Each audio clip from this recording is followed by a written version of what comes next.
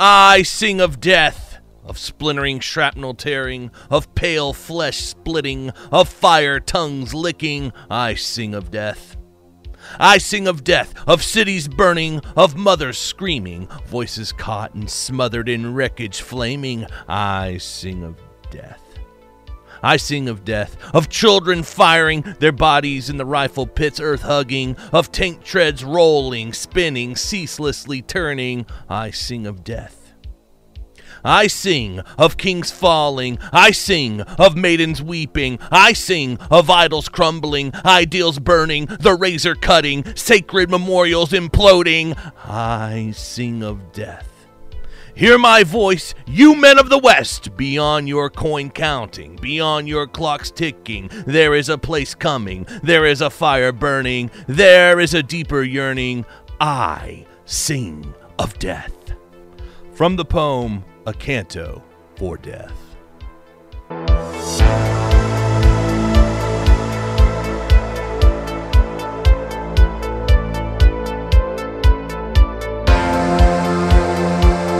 Hello and welcome to Battlecast. Yet again, I'm Dr. Luke Wolf, and today we're jumping right back into the pressure cooker with our third episode in a continuing series on the Battle of Berlin. And if you missed the first two episodes, you may want to check them out now, but if you like biting into the center of the Tootsie Pop, here it is. But before we get into the battle, I've got to thank Arthur and Molly from Canberra, Australia, and Blaine and Delaney from Borden, Indiana for buying us around. I've also got to thank Jim from Parts Unknown, and finally I've got to thank Brandon from Manchester, Great Britain. And if you want to buy us around, head over to thebattlecast.com and hit that make a donation button. I also want to thank everyone who's written in telling me how much they've enjoyed this series so far. I've seen a lot of interest in this series, and I'm very thankful you're here. But before I start gushing with gratitude, let's dive right back into the bloodbath that was the Battle of Berlin.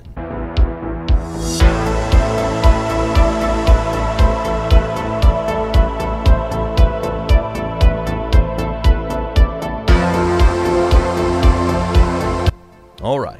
On April 20th, Hitler's 56th birthday, a million tragedies played out. I could spend 10 hours describing them in minute detail. Here are some of the highlights. Looping like a song stuck on repeat, pain upon pain, heartbreak upon heartbreak.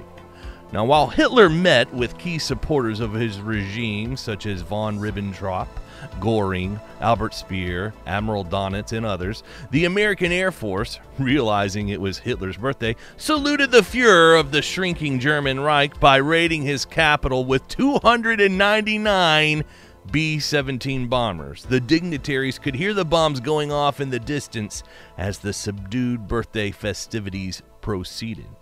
Field Marshal Wilhelm Keitel observed this air raid, and he viewed the raid as a tangible symbol of the impotence the German nation had been reduced to. Keitel explains thus, quote, I observed the massive spectacle of a giant bombing raid from a little hill. There was no resistance. German fighter planes didn't join the battle to fend off the attack. Anti-aircraft guns were ineffective given the enemy's altitude. The air raid, lasting almost 2 hours, was carried out as if during peacetime maneuvers, in precise formations, the bombs being dropped exactly as commanded. It was pathetic. Us, Germany, with all of our pomp and great speeches, with all of our technical achievements and cultural triumphs, had been reduced to a helpless hive, unable to stop the exterminator, who leisurely trespassed our sky and fogged our cities with poisonous death. This was an empire of flies. End quote. From his bunker, Hitler responded to Benito Mussolini's happy birthday wishes with this following communication, quote, My thanks to you, Ducha, for your words of congratulation on my birthday. The battle that we are waging for our very existence has reached its climax. With unlimited deployment of ammunition, Bolshevism and the troops of Jewry are doing all in their power to unite their destructive forces in Germany and to throw our continent into chaos. In the spirit of dogged contempt for death, the German nation and all those who are similarly minded will halt this attack, however hard the struggle may be. And with our unique form of heroic courage, we will change the destiny of Europe for centuries to come. End quote. From this response, we can see Hitler's determination to keep the war going as long as possible, even though the situation was hopeless. After the Ruhr pocket fell on April 18th, there was no reason to keep fighting. The Soviets were in the suburbs of his capital, and the Americans were 20 miles away from his very seat. Key war-fighting material was no longer being manufactured, and Hitler could have saved hundreds of thousands of lives of his own people if he had just surrendered or even committed suicide 10 days early. Instead, he dragged out the conflict, sacrificing the property and lives of his own people in the process. Throughout Germany, soldiers were expected to celebrate Hitler's birthday, and they were given extra food and alcohol in order to do it. For some men, the rations had the desired effect. They felt a genuine warmth for Hitler after they drank their nerves away. For others, however, with the country coming down around their eyes, no amount of alcohol could make them believe in final victory. Still, throughout the shrinking Reich, German soldiers and civilians took part in celebrations for the Fuhrer. The Russians celebrated Hitler's birthday by shelling Berlin and raping the civilians behind their lines. In the capital itself, things began to break down. Previously, there were limits to the amount of alcohol you could buy. Now, proprietors tried to sell as much as they could before the Russians came and stole it all anyway. One Norwegian journalist said the city was coming apart at the seams. This is what he saw, quote, "The barricades are everywhere. They're built of cobblestones and reinforced with all kinds of rubbish, rusted cars, bathtubs. They don't look too imposing to me, and I can imagine the Russian tanks will run right over them. In the press club, the disintegration is complete. The offices are a chaos of papers, shards of glass, chairs and tables, all scattered everywhere under a trickle of chalk dust. No receptionists, no censorship. Everything is in flux. It looks as if all press activity from Berlin has ceased. The waitresses huddle together on the stairs when the cannon roar. There's no food to be had. Even the bar is shut down. Most of the reporters have fled the city. Even now, one must talk of Berlin as a city under siege, as if by miracle, telephone calls from Stockholm and Copenhagen are still coming through, and lucky individuals are able to send sensational telegrams home. No one bothers about censorship anymore. Everything's in a state of total breakdown. Listen, listen. They say at the end, listen, that's the thundering cannon in the streets of Berlin itself." End quote. Another Danish journalist couldn't believe anti-Nazi propaganda was openly being distributed in Berlin. It never would have happened in the previous 12 years. The little anti-Nazi posters and leaflets were a tangible symbol that things really were falling apart in the Reich.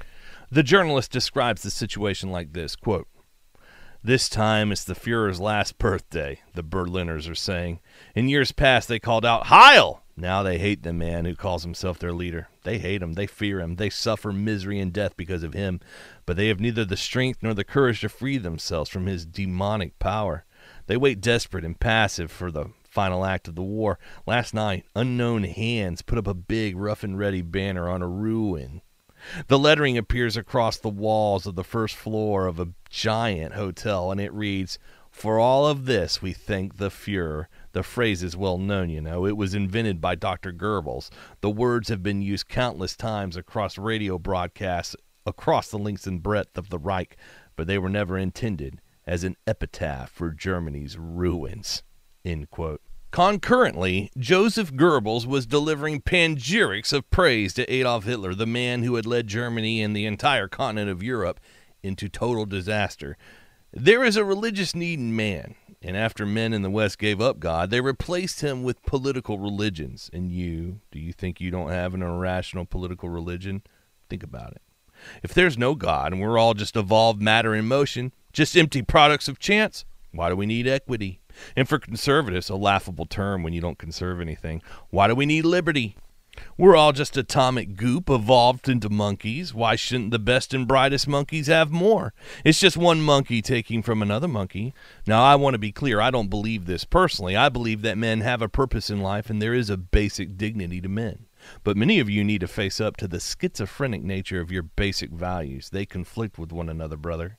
Anyway, here's how Dr. Goebbels, the Reich Minister of Propaganda, eulogized Hitler on his birthday. Quote, He, Adolf Hitler, is the core of the resistance against the fall of the world. He is Germany's bravest heart and our people's most glowing will. I myself allow a judgment about this, and it must be said today, if the nation is still breathing, if the chance of victory still lies ahead, if there is still a way out of this deadly, serious danger, we have him to thank for it. He is steadfastness personified. I never saw him become uncertain or despondent once, weak or weary, never.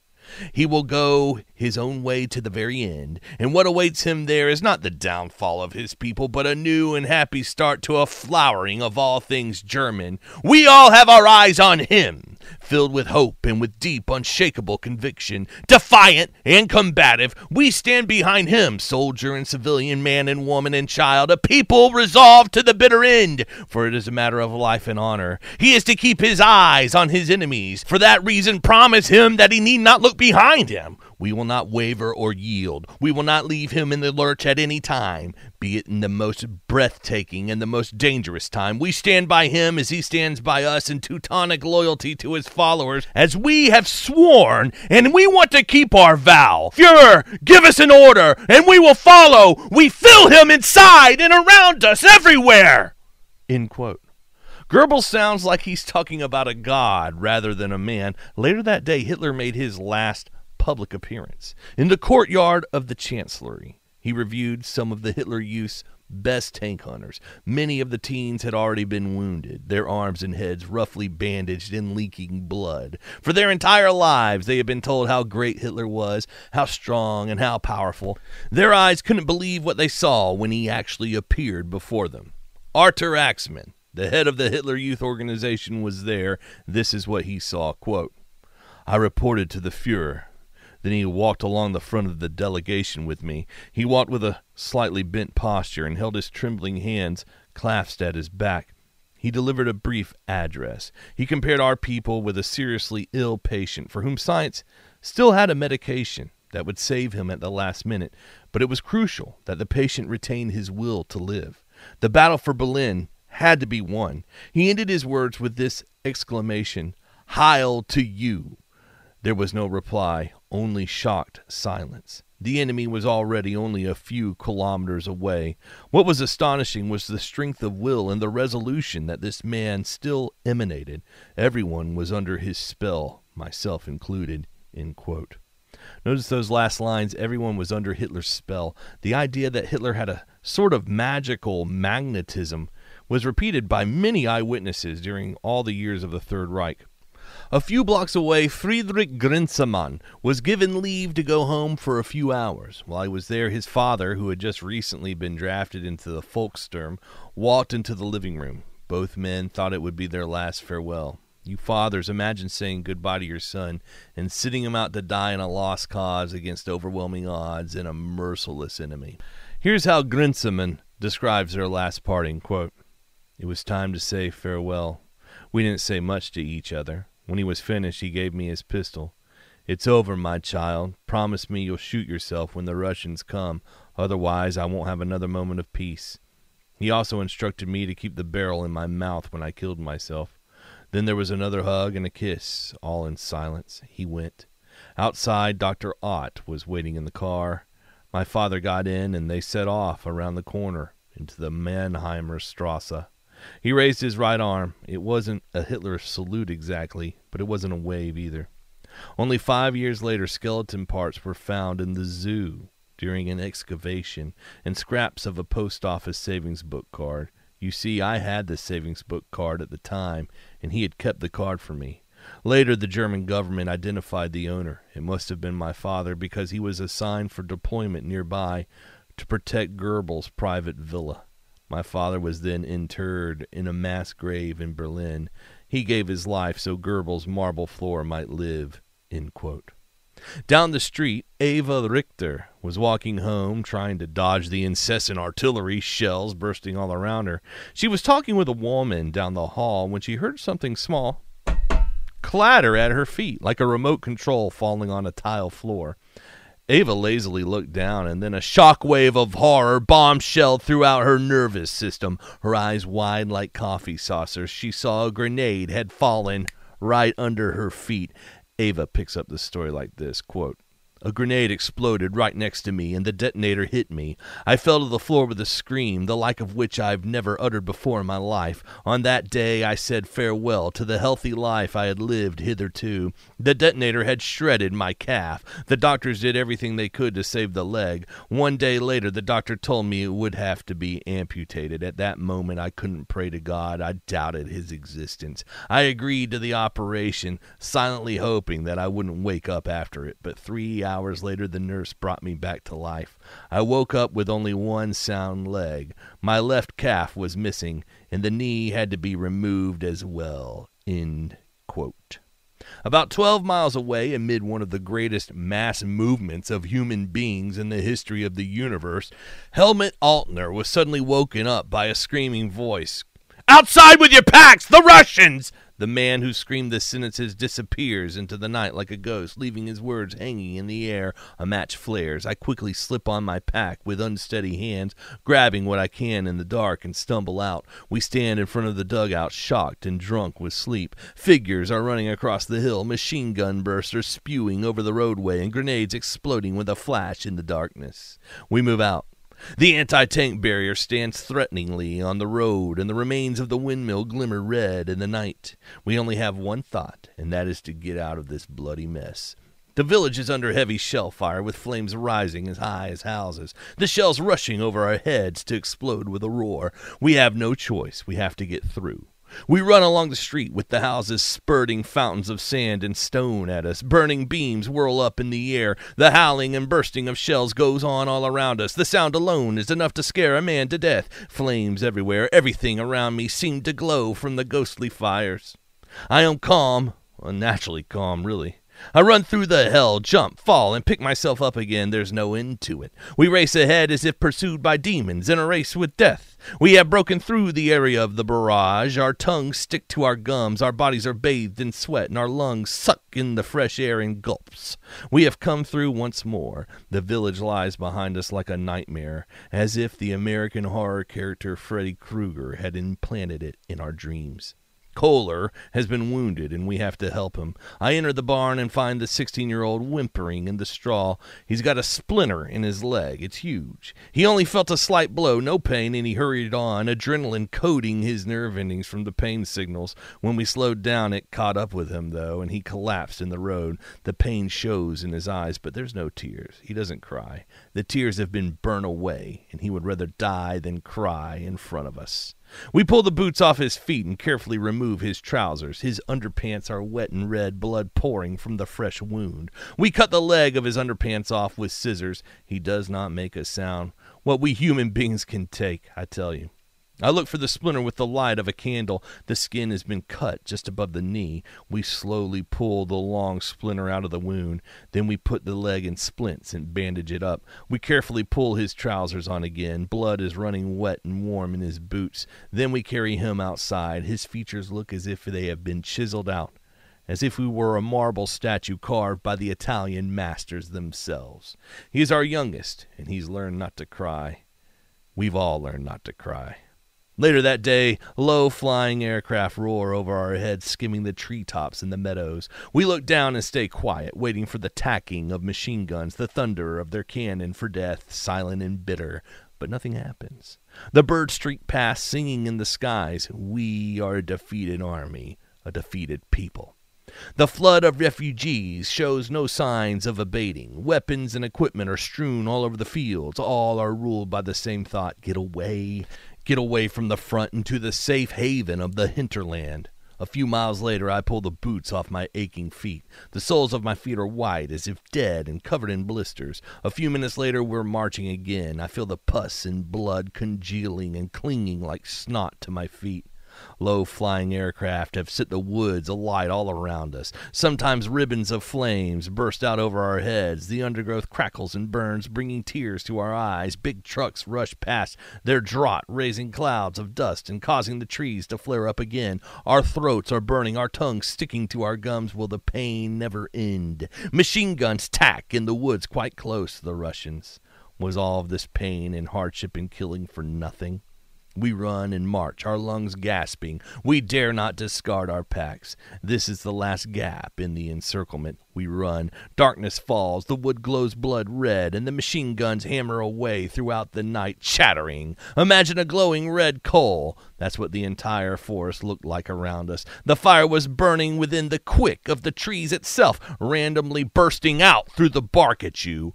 We have gotten through. Behind us, salvos of rifle fire ring out. The gap has been closed behind us. The encirclement is complete, and our strength is drained, totally drained. We can only continue by creeping along. I go on tiptoe. I would like to drop dead. Has the pain no end? End quote. At the same time, Zhukov's breakthrough, which I told you about last month, the breakthrough on the direct Berlin axis, right in the middle, had split the German Ninth Army into three main chunks. And now the three major groupings were retreating westward, the Soviets hard on their heels the whole time. Those fragments not connected with one of the three main groupings of the Ninth Army were being swept up and easily destroyed by the concentrated Russian armies. By this time, the main body of the Ninth Army was below the city of Berlin, 20 miles away and unable to help the military situation in the capital itself. However, numerous large groupings of the Ninth Army, such as the 101 Corps, did make their way to the capital and join in the defense of the seat of Nazi power. All right now I want to give you a bird's eye view of the situation on April 20th and 21st. Imagine three main German battle groupings. One is 20 miles north above Berlin. This is Steiner's army group. Then there is the tens of thousands of troops in the city of Berlin itself, composed of Volkssturm, hardcore SS fanatics, various scratch units, and a large contingent of Hitler Youth. I mean, a very large contingent.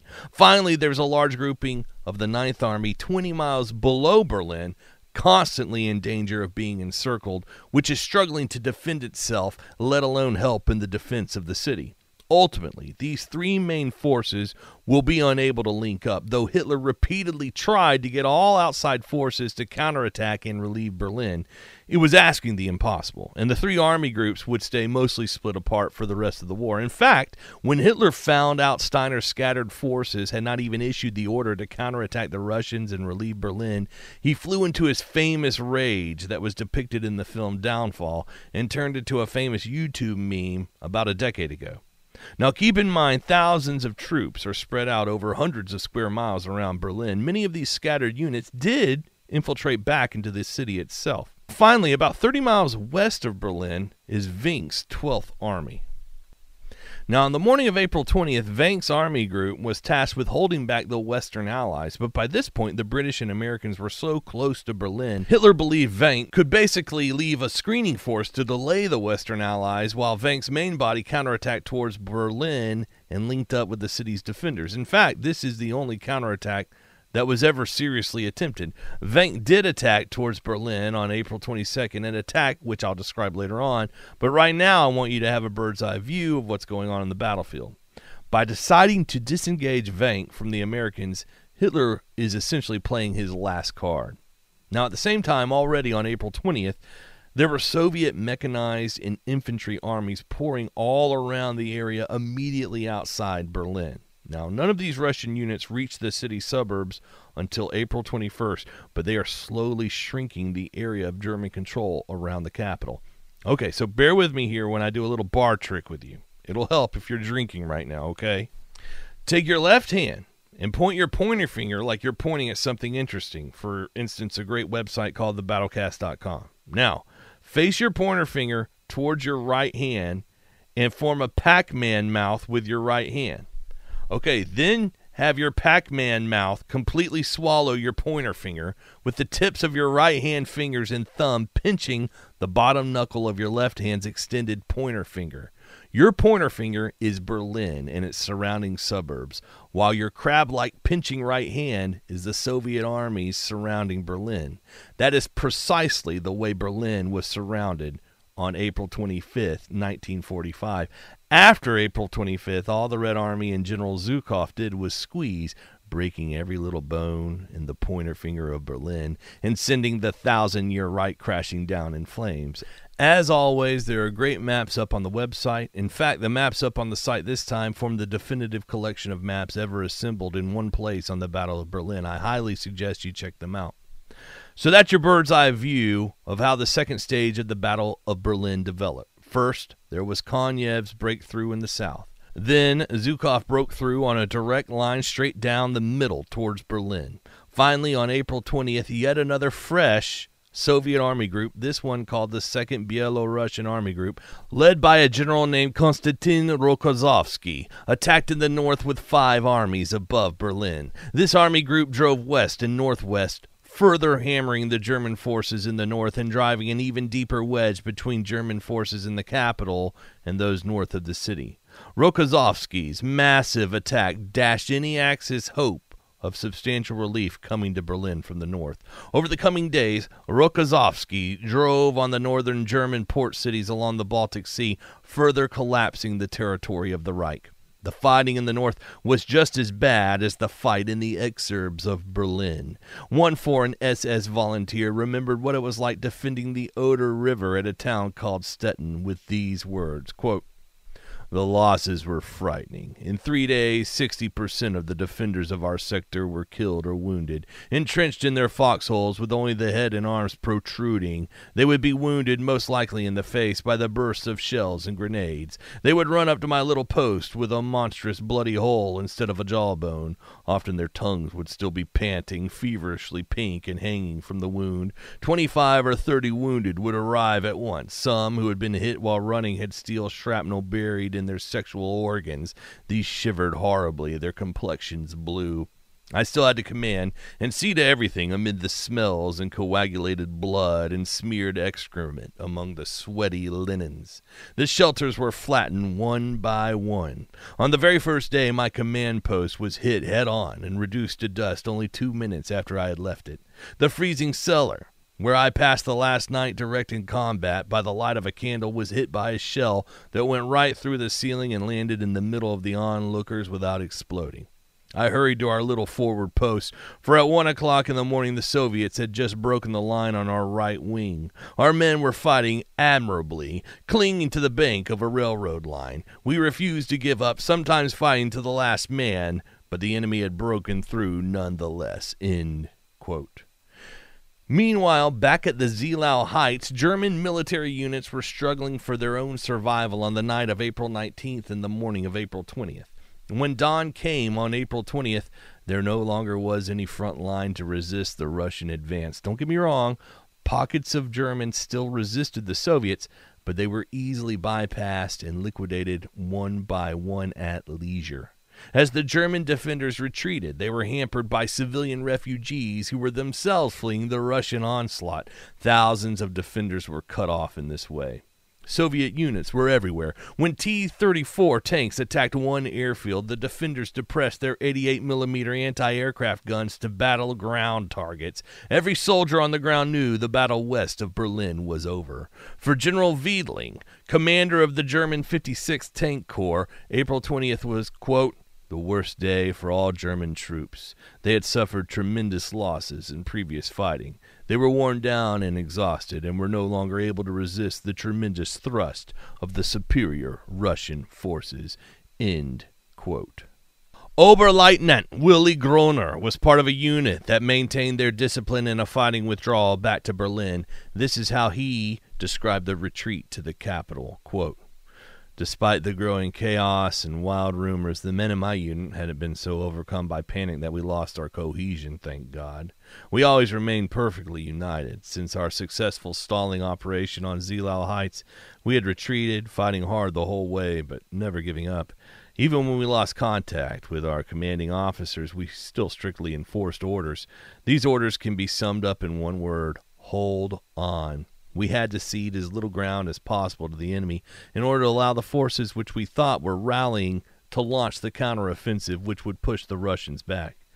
When we received enough ammunition, which, alas, did not happen very often, I concealed my battle group in every village, every grove, and every railroad embankment during the withdrawal. We thus kept enemy infantry at bay.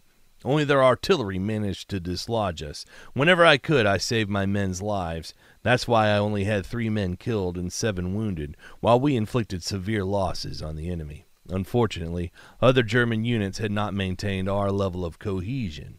We were constantly running into regiments who had given up hope and were mingled with the columns of civilians who continued to flee on roads. Disgraceful troops with plenty of ammunition and firearms even left the front line to, quote, rally in the rear. Bullshit. I wasn't much of a strategist, but I realized that if our leadership had been more consistent, we could easily have inflicted severe losses on the Reds. In many places, we had seen their tanks pass by without being followed by infantry and fuel. It would not be long, and their tanks were going to find themselves without power, isolated, and in terrible difficulties with Hitler Youth shoving Panzerfaust down their turrets. Hour by hour, we wondered why our reserves did not attack the Russian tanks from behind. Many rumors were circulating at that time about a massive counterattack that would soon take the Russians out. The rumor was that Hitler had just made an arrangement with the Americans and they were opposed to the capture of Berlin by the Russians. The Americans were going to come and lend us a hand in the defense of the city. Our confidence in the political and military genius of the Fuhrer was still intact.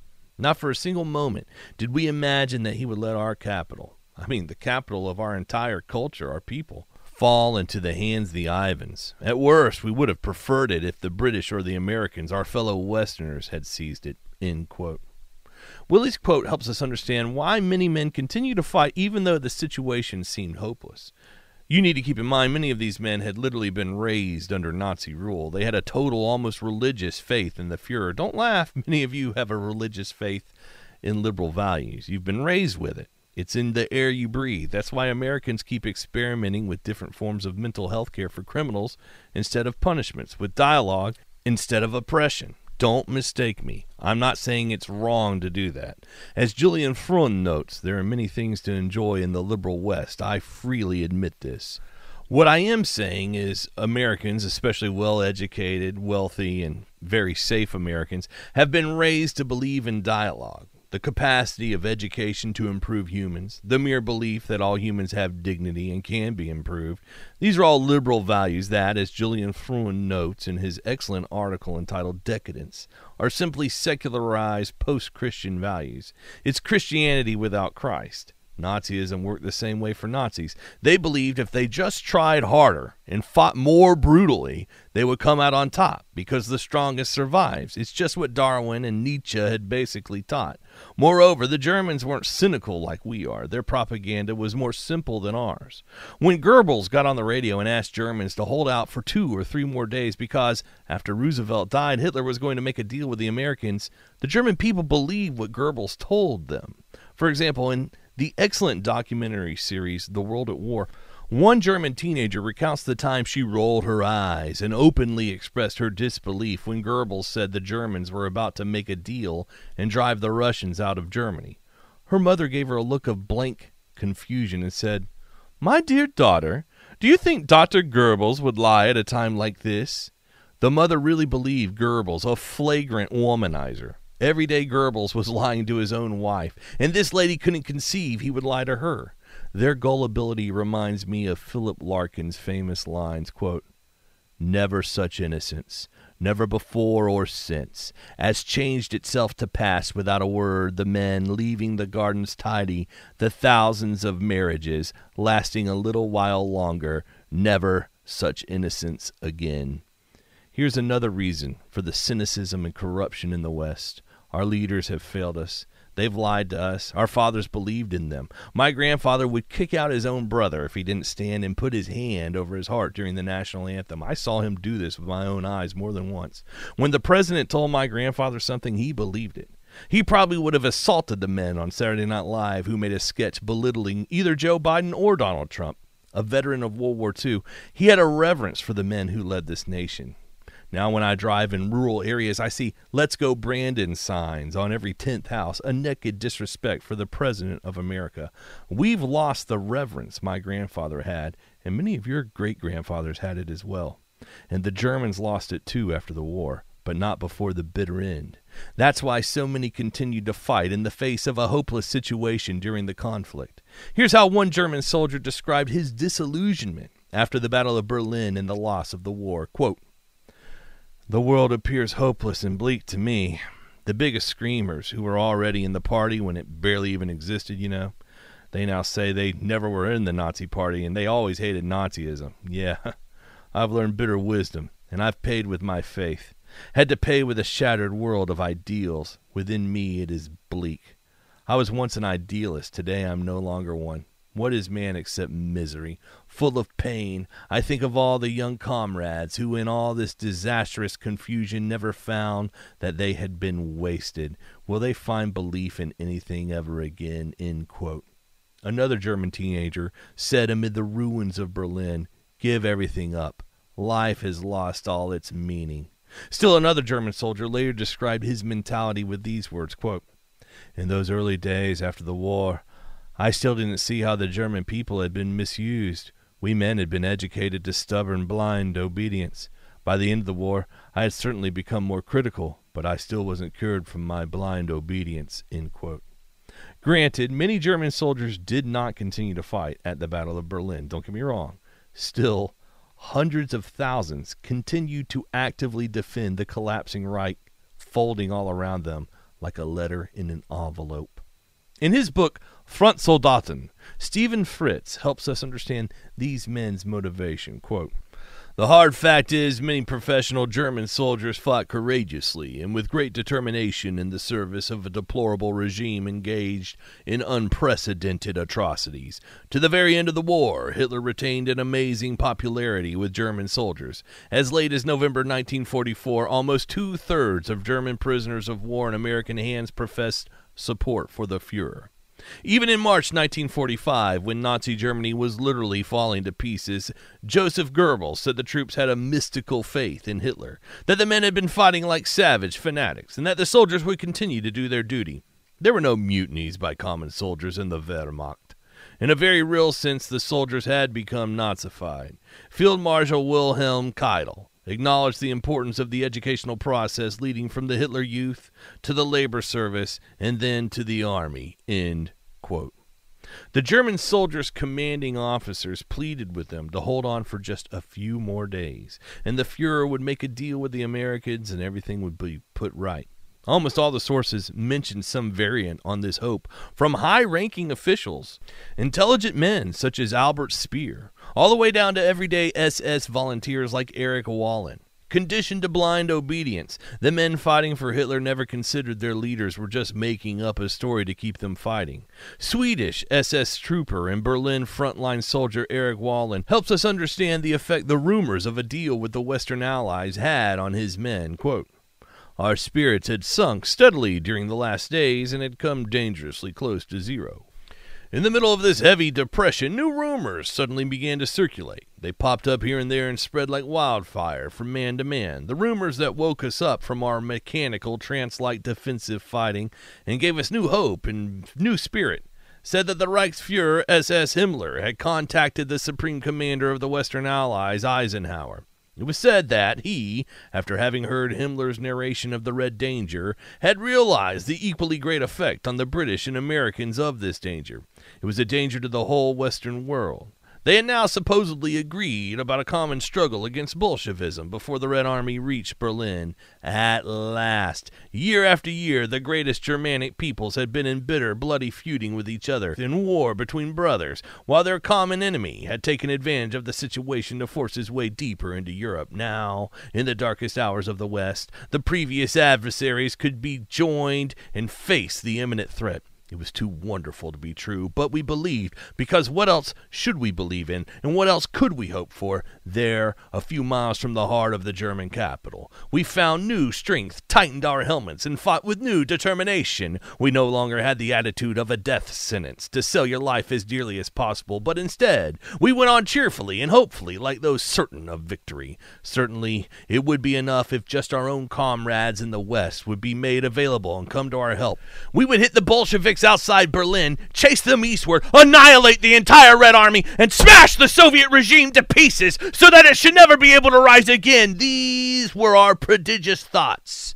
They had been lying, smoldering in the subconscious during the difficult years of constant retreat, and had kept the fighting spirit alive. Now they rose up in full strength and lit our enthusiasm once again. There was a new spring in our step, our bearing was more upright, and we made use of our weapons with exultant rage. Once again we sang during troop movements and hurrahed while storming forth in counterattacks in the teeth of artillery, heavy infantry, and tanks. The man fought with feverish eagerness. All of us were convinced that the Red Army would soon meet a withering defeat. End quote. Of course, I need to point out that this is an SS volunteer, a fanatical anti-communist and fascist talking. Many Volkssturm and everyday Wehrmacht soldiers did not share the renewed vigor Erich and his fellow SS fanatics felt when the rumors of a deal with the British and Americans first began circulating among the troops. However, a large number of the new Hitler Youth children in uniform did believe the rumors, and they fought with a courage and tenacity that is literally beyond description. To put the situation succinctly, I can say categorically that hundreds of thousands of German troops did hold on, and there was never a chance for a deal with the Americans or the British. All of those men died for a cause that was already lost, and hundreds of thousands of Soviet men were killed and wounded in the death throes of Nazism as well. About 30,000 Russians died in 3 days of fighting on the Zilao Heights alone. That's a good-sized suburb in America. What does that kind of death look like? Bodies everywhere, bodies implanted in the ground, their rigor mortis stiff limbs rising from the artillery-tilled earth like newly planted trees, bodies dismembered and run over in the dirt like the cadavers of mutilated roadkill we all blithely drive by on our way to work. Human heads with half their faces blown off, with eyes bleeding rivulets of congealing gore, with faces smashed in, this one impacted by a flying rock suffusing the stone and facial detritus, this other one with the surprised face of a handsome youth as if he was a leading actor in the film Starship Troopers. The protruding jaw is still clean and shaven, the blue eye still staring into the distance. Then you see it, a small hole where the shrapnel entered the skull and passed into the cranial cavity, where it turned the youth's brain into runny, scrambled eggs, and all those bodies were manufactured in a battle which had a foregone conclusion. In and around the retreating Germans, the Russians were looting. Whole villages were basically destroyed. Tens of thousands of women were raped. Maybe hundreds of thousands, no one really knows. Sisters and widows of fallen soldiers who had borne terrible rationing for years and had given their sons and brothers and husbands for the Reich now suffered this last indignity. No one knows, like I told you before, the exact number of women who were raped. For years, many Germans refused to even talk about it. I know some of you listening to this are sympathetic to Nazism. As the former owner of the hardcore war game manufacturer Avalon Hill noted, there were few war games designed for the battles which took place in Asia during World War II, because no players ever wanted to play as the Japanese. But Avalon Hill manufactured hundreds of games revolving around the war in Europe. Nobody had a problem playing as the Germans. If you have these sympathies, I challenge you to read the book and watch the film A Woman in Berlin. Don't take this lightly. Please don't roll your eyes when I tell you this, but violence really does provoke violence. It's not just some liberal slogan. The perpetrator almost always becomes the victim. And if you don't believe me, just ask the hundreds of thousands of women who were raped at the fall of the Reich, along with the thousands of Hitler Youth who gave their lives, their everything, for men who later said the German people were not good enough for them. How much more could a people have conceivably sacrificed for their leaders? They fought and they stayed loyal all the way to the end. And listen to how Hitler repaid them. When Hitler ordered everything destroyed as the Russians advanced into German territory, Albert Speer refused to carry out his orders because it would have caused enormous suffering for regular German people. This is how Hitler responded to Speer's concern for the people, quote, "If the war is lost, the people will be lost also. It's not necessary to worry about what the German people will need for elemental survival. On the contrary, it's best for us to destroy these things ourselves, for the nation has proved to be the weaker, and the future belongs solely to the stronger Eastern nation. In any case, only those who are inferior will remain after this struggle, because our best people have already been killed in battle," end quote. Here's how Goebbels described his contempt for the German people in the last days of the conflict, quote, "What can you do with a people whose men won't even fight when their women are raped? All the plans, all the ideals of National Socialism are too high, too noble for these German people. They deserve the fate that will now descend on them." Then Goebbels looked at his aides with a sort of smirk and declared, "And you, why have you worked for me? Now you'll have your little throats cut. But when we step down, let the whole earth tremble." End quote.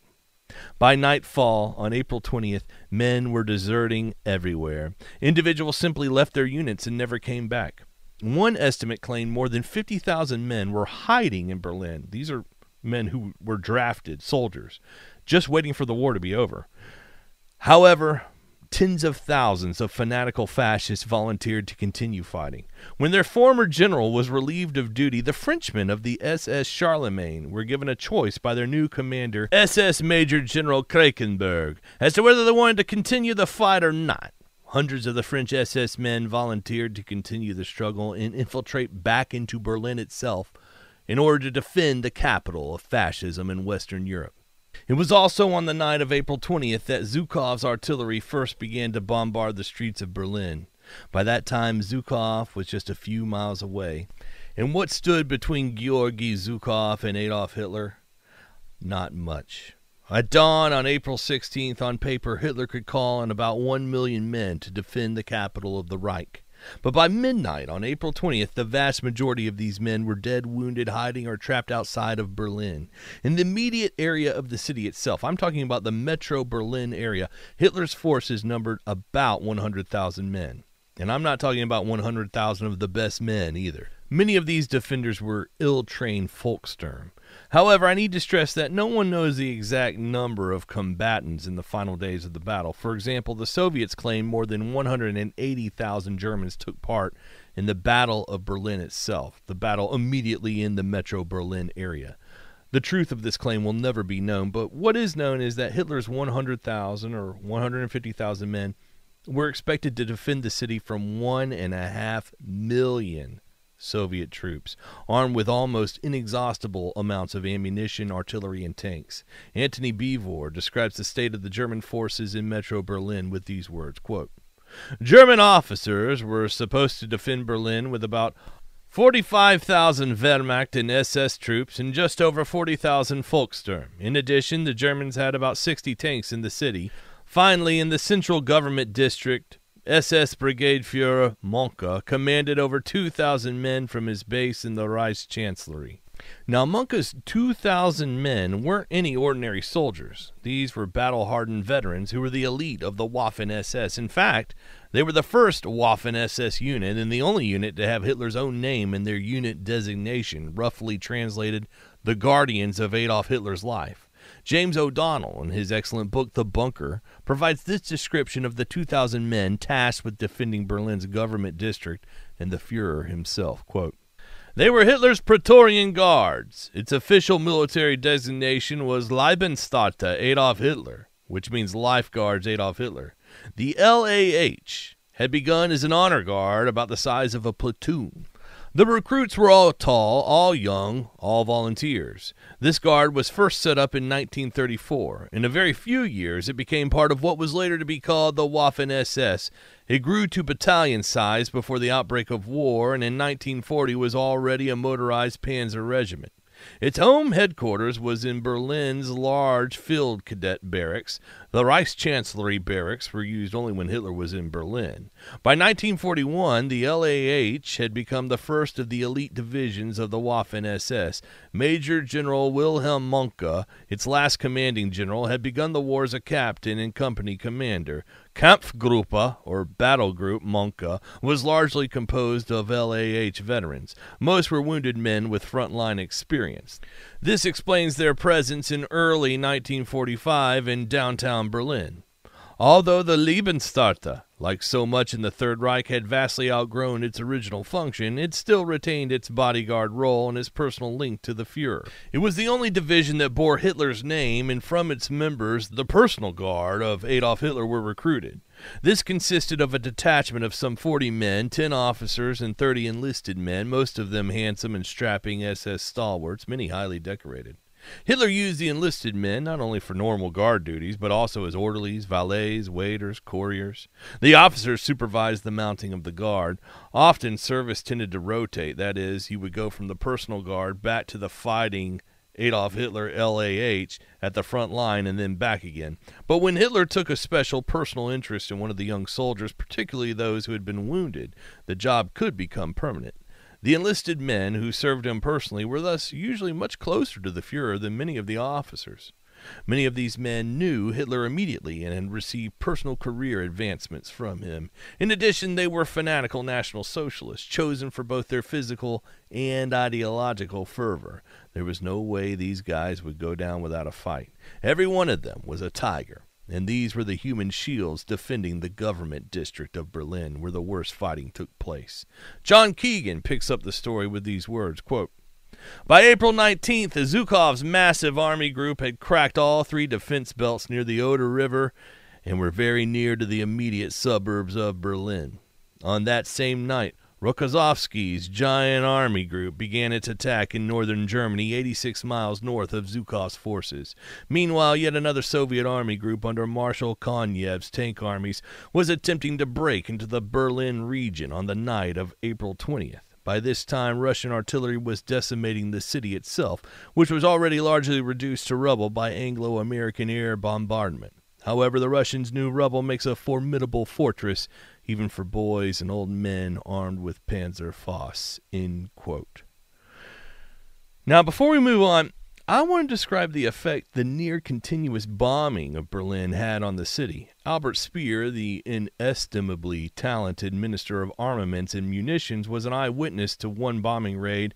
This is what he saw, quote, "I was having a conference in my office on November 22nd, 1943, when the air raid alarm sounded.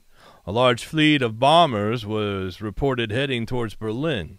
When the bombers got close, I drove to a nearby flak tower, intending to watch the attack from its platform, because I would have panoramic views of the city from the tower. I had scarcely reached the top of the tower when I had to take shelter inside it. In spite of the tower's stout concrete walls, heavy hits nearby were shaking it, and this was one of the 3 most secure places in Berlin, and it was shaking under the impact of the bombardment. Injured anti-aircraft gunners crowded down the stairs behind me. The air pressure from the exploding bombs had hurled them into the walls. For 20 minutes, explosion followed explosion, as regular and recurring as the rotation of blades in a desk fan. From above, I looked down into the well of the tower, where a closely packed crowd stood in the thickening haze formed by cement dust falling from the walls. The white dust was everywhere, covering the city in inch-deep powder, choking the lungs of the teeming crowds below me. When the rain of bombs ceased, I ventured out on the platform again. My nearby ministry was one gigantic conflagration. I drove there at once. A few female clerks were trying to save files, even while isolated time bombs went off in the vicinity. In place of my private office, I found nothing but a huge bomb crater. The fire spread so quickly that nothing more could be rescued. From the flak tower, the air raids on Berlin were an unforgettable sight, and I had to constantly remind myself of the cruel reality in order to not be completely entranced by the scene. The illumination of the parachute flares, followed by flashes of explosions caught in the cloud of smoke and dust, the innumerable probing searchlights, the excitement when a plane was caught and tried to escape the cone of light, the brief flaming torch when it was hit. The streets were strewn with rubble, lined by burning houses. There was a sinister atmosphere full of biting smoke, soot, and flames. Above the city hung a cloud of smoke. Even by day it made the macabre scene as dark as night, blotting out the sun, so the capital of the Reich lived in a sort of perpetual darkness. There's no doubt about it, this apocalypse provided a magnificent spectacle." End quote. This is Speer describing one bombing raid on Berlin. The capital had been bombed hundreds of more times by April 20th. A tremendous black cloud hung over the middle of the city, a physical reminder of the destruction that was coming upon it, and the cloud lingered more or less opaque for the next year and a half.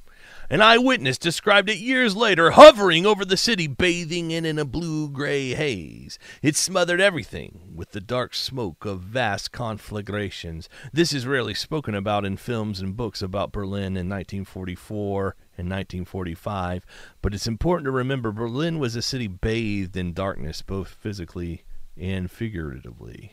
The city center was a painting of destruction. But the further you fanned out from Berlin and the more you got into the suburbs, the destruction lessened. Small towns were often spared from bombings and were only mauled by war when the front line passed over it.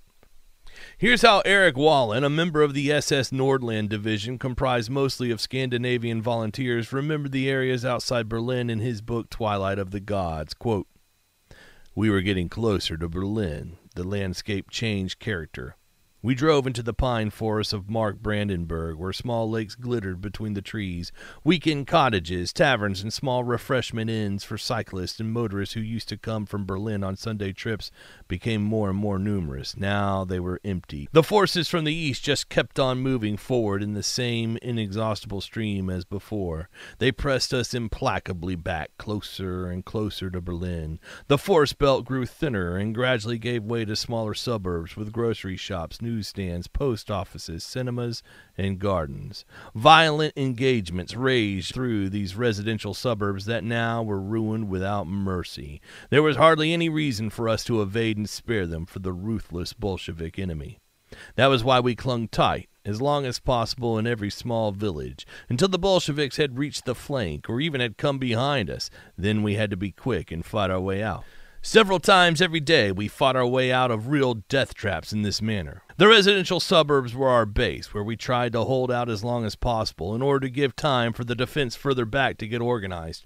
But in between, the struggle went on as violently, if not even faster, out in terrain that varied between dense forests and open fields." End quote. This is the landscape of the penultimate chapter of the Battle of Berlin. Pine forest and quaint suburbs. This is where the SS and the Soviets unleash hell on one another. The next day, April 21st, Zhukov's forces entered the suburbs of Berlin to inaugurate one of the bloodiest and most important battles in human history, the Battle of Berlin itself. But that's next month's podcast.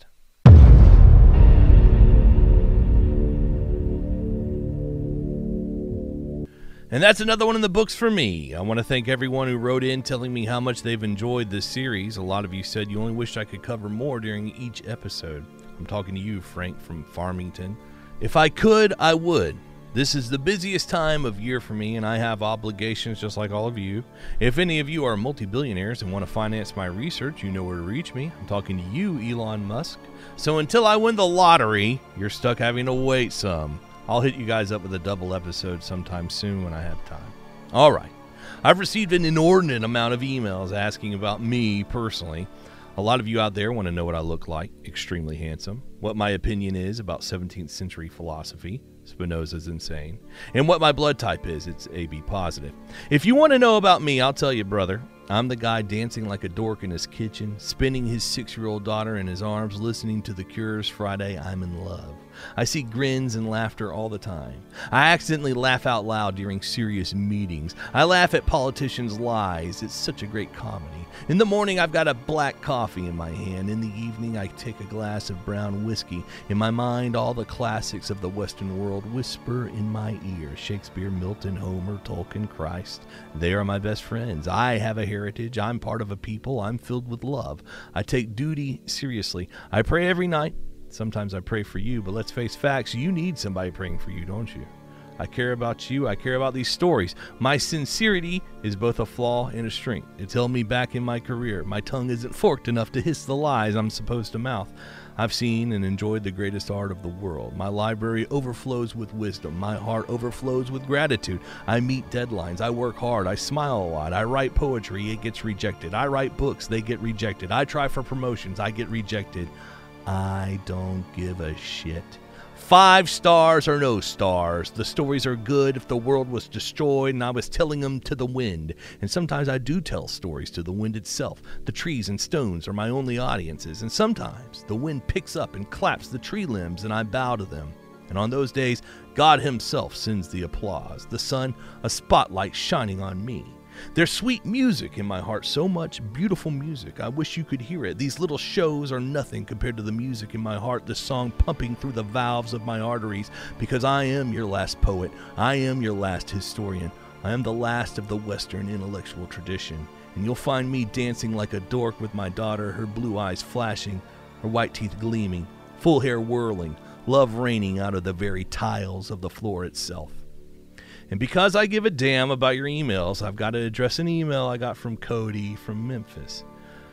Cody wanted to know my opinion about January 6th.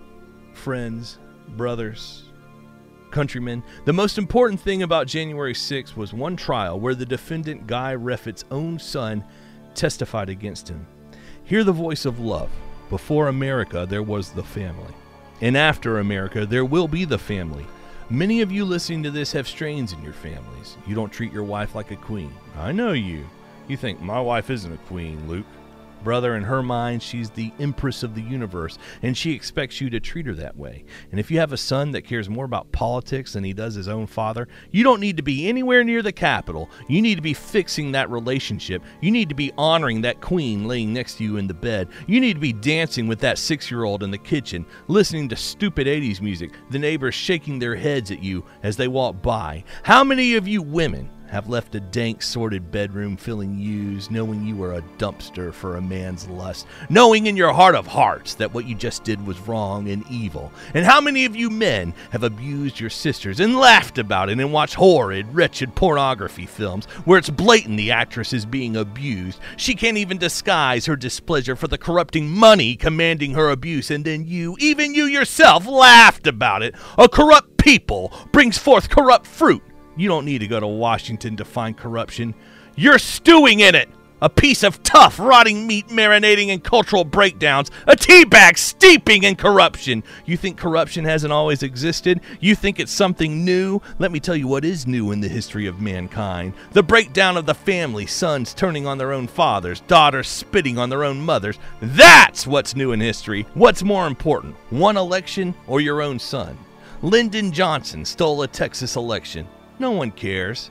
Nixon illegally funded George Wallace's opposition in Alabama. No one gives a damn. No one even remembers it except me and 5 other people. Republican, Democrat, corruption knows no political party.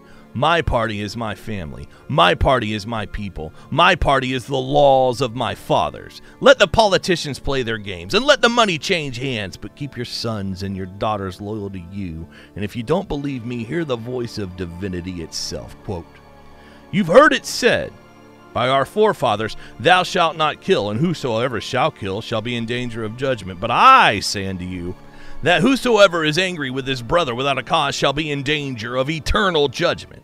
And whosoever shall say to his brother, you're worthless, shall be in danger of the jailhouse. But whosoever shall say to his kinsman, you're a fool, shall be in danger of hell itself. Therefore, if you are paying your taxes, and then remember that your brother has anything against you, leave there your taxes unfinished and send them in late. Make haste and be reconciled to your brother, and then come back and finish your taxes. Then the children of Abraham will be free once again. Thus it was, thus it is, thus it ever shall be. But until then, you sons of Abraham, I'm Dr. Luke Wolf, and one more time, I'm wishing you good times and good weather with good people. Bye.